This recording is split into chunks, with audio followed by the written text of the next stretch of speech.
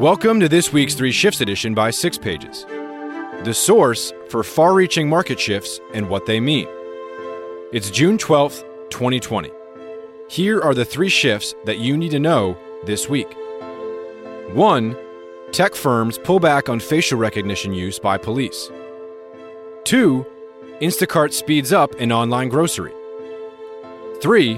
Facebook's new product experimentation team launches an early-stage venture arm.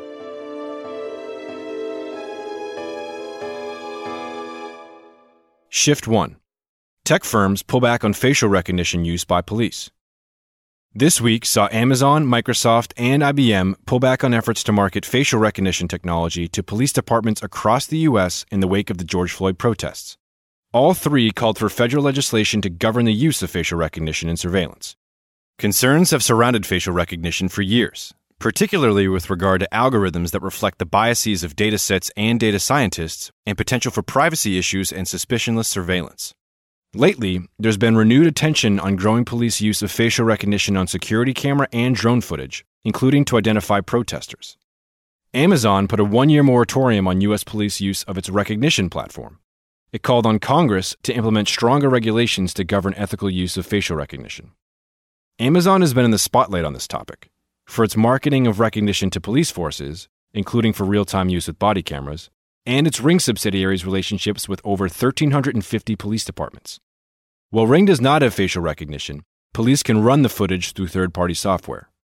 Microsoft committed to not selling facial recognition to police departments until there was a national law in place to govern the technology. It also plans to incorporate additional factors in evaluating other use cases. The announcement came amid calls by Microsoft employees to cancel police contracts. Microsoft has been distancing itself from facial recognition's controversial use cases over the past 2 years. It had already halted sale of facial recognition to law enforcement even before this announcement, has turned down requests to use its technology in body cams and police cars, and announced in March 2020 it would no longer invest in outside facial recognition companies. In addition to its call for a national law, Microsoft has previously backed state-level facial recognition legislation. IBM, in a letter to members of Congress, said the company, quote, no longer offers general-purpose IBM facial recognition or analysis software, end quote. It separately confirmed that IBM will no longer research or develop the technology. In its statement, IBM said it opposed the use of any technology, quote, for mass surveillance, racial profiling, and violations of basic human rights and freedoms, end quote. It called for a national dialogue on whether and how police should use facial recognition, and national policy to encourage uses that support transparency and accountability. Big tech firms are far from the only facial recognition vendors. There are over 150 by one count, many selling to law enforcement across the U.S. Major vendor NEC has contracts in 20 states and claims 1/3 of U.S. law enforcement uses its products, which are also resold through channel partners such as DataWorks Plus. Idemia is another major facial recognition vendor that works with law enforcement, in addition to managing the U.S. passport database, TSA PreCheck, and driver's licenses in 42 states. Controversial vendor Clearview AI is reportedly used by over 600 U.S. law enforcement agencies. Real Networks licenses its software to bodycam company Wolfcam, which has sold 1 million cameras to 1,500 agencies and is reportedly incorporating facial recognition into its hardware. Axon, the largest bodycam manufacturer, said last year it was not working on facial recognition, though it left the door open. Others include Gemalto, Digital Barriers, PimEyes, and Veritone. The U.S. regulatory landscape surrounding facial recognition is relatively nascent, with few requirements for documentation or tracking.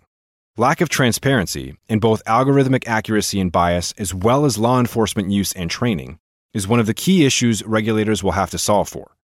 A handful of states, for example California, Oregon, and New Hampshire, and cities have passed bans and moratoria on facial recognition in policing. In March 2020, Washington became the first state to implement detailed regulation governing facial recognition, backed by Microsoft. At the time, it was considered a possible model for other states.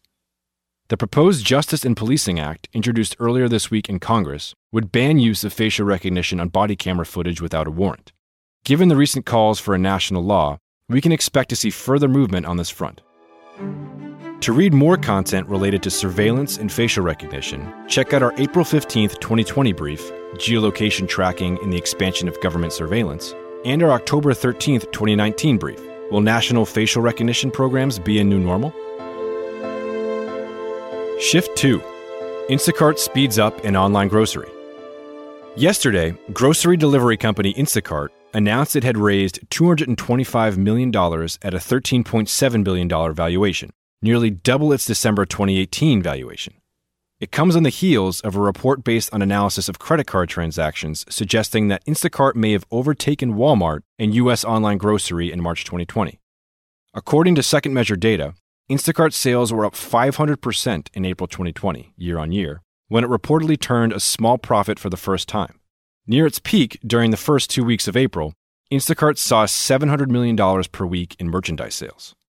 Despite losing relative share in online grocery, Walmart continues to be the nation's leading grocer overall. For Q1 2021, ending April 2020, it reported low double-digit growth in U.S. grocery, with grocery pickup and delivery reaching all-time high sales volumes.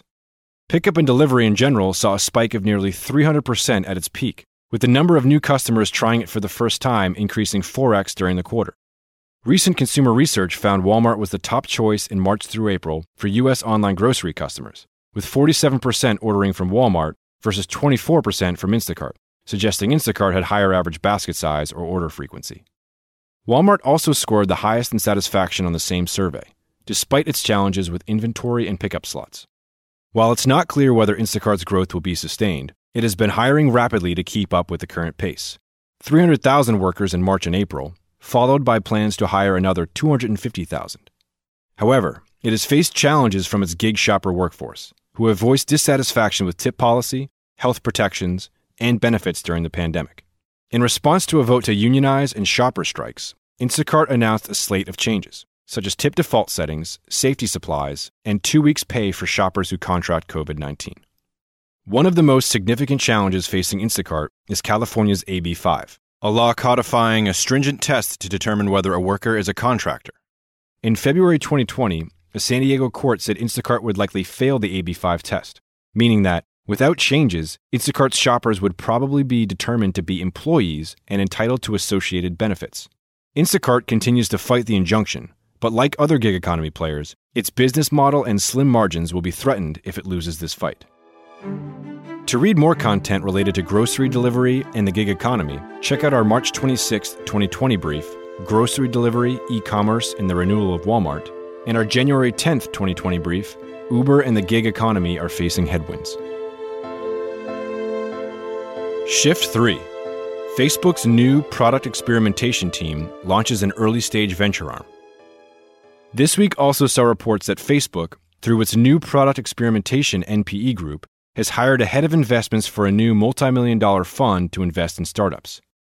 In addition to the unnamed head of investments, Facebook also brought on an executive with prior experience at Gradient Ventures and Kleiner Perkins to help manage the fund.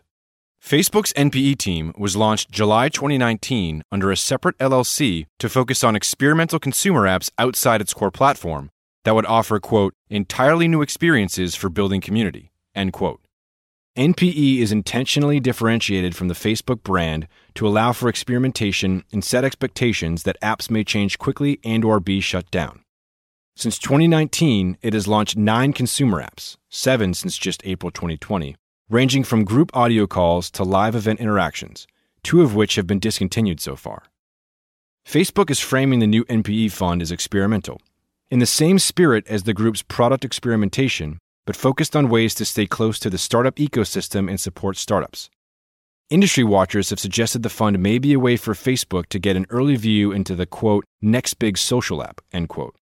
Facebook, which is facing antitrust probes for its acquisitions of WhatsApp, Instagram, and most recently Giphy, may find it more challenging to do large acquisitions going forward. Through this lens, the capital backing afforded by a sizable early-stage fund could be a useful weapon for Facebook in getting closer to strategically meaningful startups.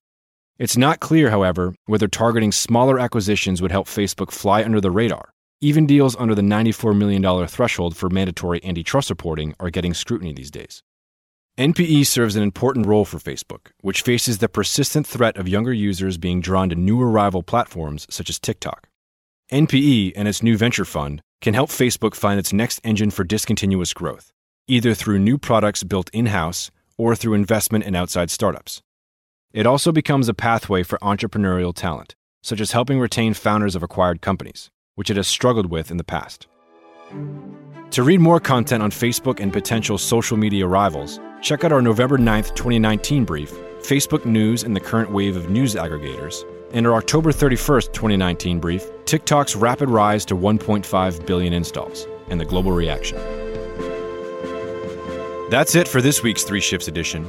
If you'd like to read more 6 Pages content and you're not already subscribed, head to 6pages.com to sign up for free summaries of our deeply researched briefs and the 3 Shifts edition straight to your inbox. Keep an eye out for our upcoming brief on how publishers and retail brands are adapting to the coming death of third-party cookies. And talk to you again on next week's 3 Shifts edition.